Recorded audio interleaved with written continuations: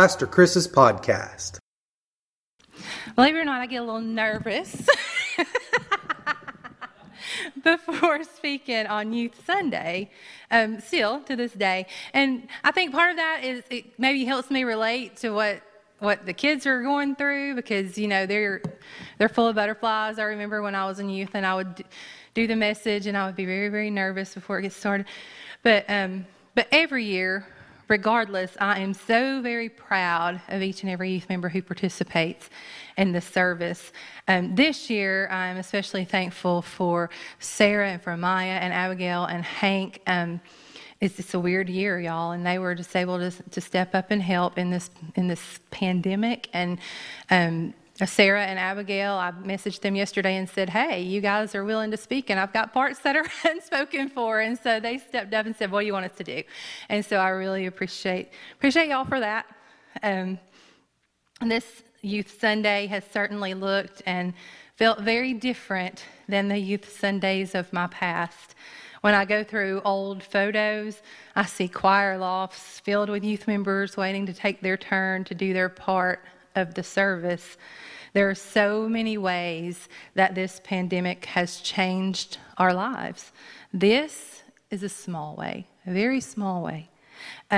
Lord willing, this time next year, the choir loft will be filled again, and there will not be designated "do not sit here" signs on the pews, so the sanctuary will be full. And while we are scarce in participants this year, I know that they are here with us in spirit and in picture. So thank you, Jeremy, again for the pictures. Friday night, I was working on finishing up my message for this morning. And for weeks, I have been preparing for a message about our youth being the future of our church. I had ideas that I had jotted down when they would come to mind, and I was working on putting those ideas together when God took my message on a detour. As I was arranging and adding, I started singing the song, God Forbid, out loud. The only explanation that this song would come to my mind is that God had plans for it to be used this morning.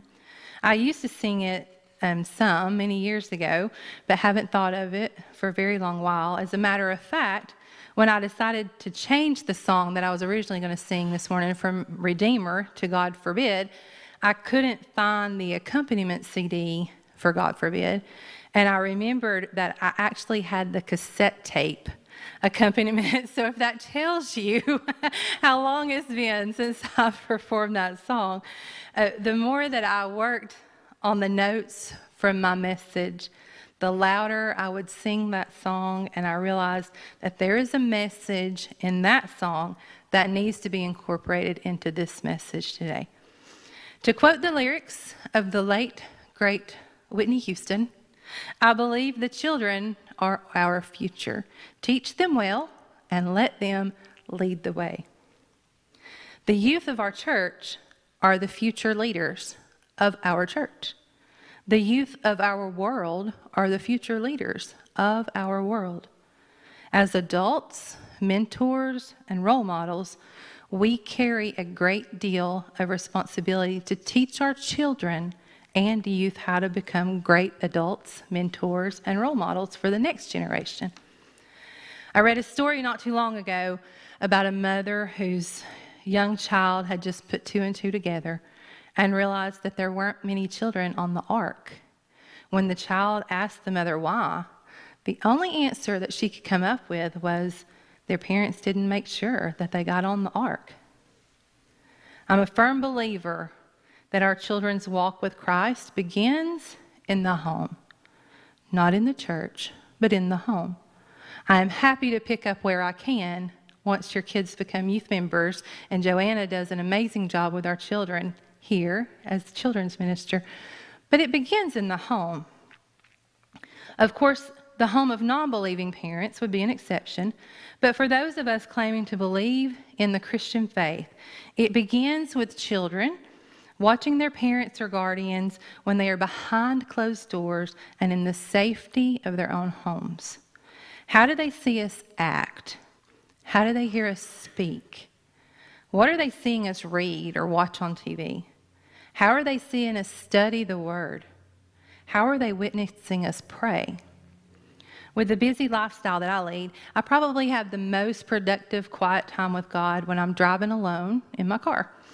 About 5 years ago, I was driving home from work when this thought hit me like a ton of bricks. I thought to myself, for 20 years, you have devoted an enormous amount of time teaching youth members about Christ.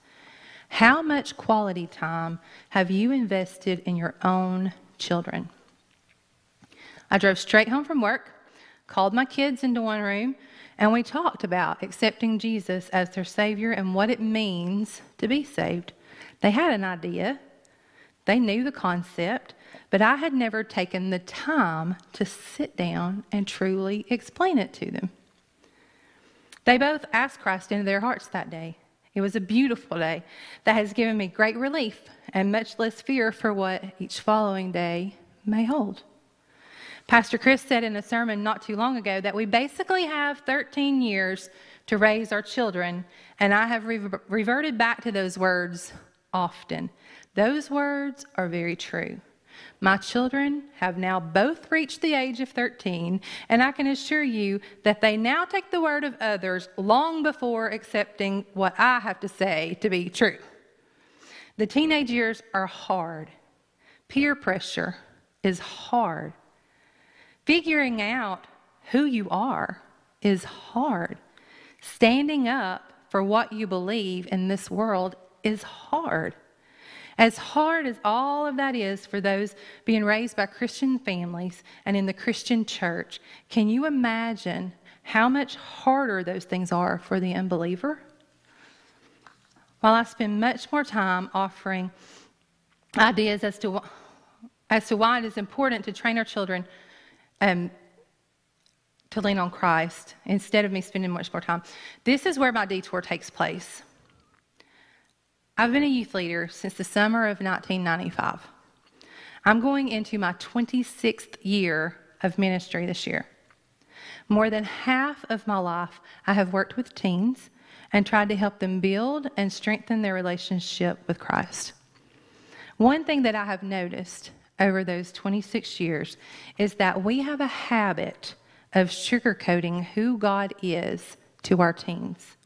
We focus on God, Jesus, our forever present friend, but we tend to omit God, Jesus, our ever present authority figure and king. When I first began working in youth ministry, I was 19 years old. So there were times that I wanted to fit in with the group and be accepted as the cool leader. I've been guilty of focusing on Jesus, my friend, and not Jesus, my Lord. While the thought of having God as your closest friend is a comforting thought, sometimes we feel so comfortable in our relationship with God that we forget that He is more than our friend. He is also the one true sovereign God. As I grew in my relationship with Christ, I began teaching more about God, the great authority figure. It is important to make learning about God interesting and to understand that God loves us and wants a relationship with us. But when the word friend is used more than the words of an authority figure, I think sometimes we unintentionally cause others to start viewing their relationship with God as they do their earthly relationships. I don't know about you, but earthly Amy can get a little selfish. I know that the need to focus on God, our friend, when talking to teens stems from the fact that most teenagers and young adults already know everything. And the thought of an authoritative God has the potential of making life a little less fun. So when we are trying to encourage others to believe or have faith in a God that they cannot physically see, hear, or touch, we want it to sound as appealing as possible. Teenagers and some adults have an issue with authority. Submission is considered a bad word when you're on the verge of independence. So in order to keep teens and some adults interested in God, we lean less on His authority and more on being His friend. Let me stop right here and explain that I believe God, our friend, is the best friend a person could have. So it is imperative that we make sure that our youth understand the importance of that relationship. No other gods of other religions claim to be a friend. The relationship God forms with us is a huge part of what sets our faith apart from other religions. But if we fail this generation by only speaking of the gentle, friendly side of God, what other truths will be omitted to future generations? The words to the song, God Forbid, are, "The more I know your power, Lord, the more I'm mindful how casually we speak and sing your name. How often we have come to you with no fear or wonder and called upon you only for what we stand to gain. Lord, I often talk about your love and mercy, how it seems to me your goodness has no end. It frightens me to think that I could take you for granted. You are closer than a brother. You are more than just a friend. God forbid that I find you so familiar that I think of you as less than who you are. God forbid that I should speak of you at all without a humble reverence in my heart." Teenagers, how do you think of God? How do you speak of God? Do you express his name with a humble reverence in your heart? Do you show him respect when you speak of him? Do you use his name in vain? Do you worry about disappointing him? God is referred to as Yahweh, the self-existent one. He has always existed and will always exist. The Trinity, 3 in 1, the Father, the Son, and the Holy Ghost. Abba, Father, Almighty, the Alpha and Omega, the beginning and the end. Sovereign God, the only true God. The great I am, Lord of Lords, King of Kings, Redeemer, Savior of our souls, Protector, and yes, friend. Some questions that I ask myself when working with teenagers sound a lot like this. Are we teaching our youth the proper way to respect God? Are we making sure they understand that he is not some grand wish granter in the sky? Are we teaching them what an awesome big deal it is that God knows our most personal, embarrassing, and unsavory thoughts and moments, and he still loves us? Are we teaching them that when we mess up, it's heartbreaking to God because he has such high hopes for his children? Do they know that he has high expectations for us through the form of free will? That's the biggest gift he could give us. We have the option to follow him. We have the option to love him. He granted us with free will, and he expects big things to come out of that from us. Do they understand that the same God who created the heavens and the earth thought the world wouldn't be complete without one of you?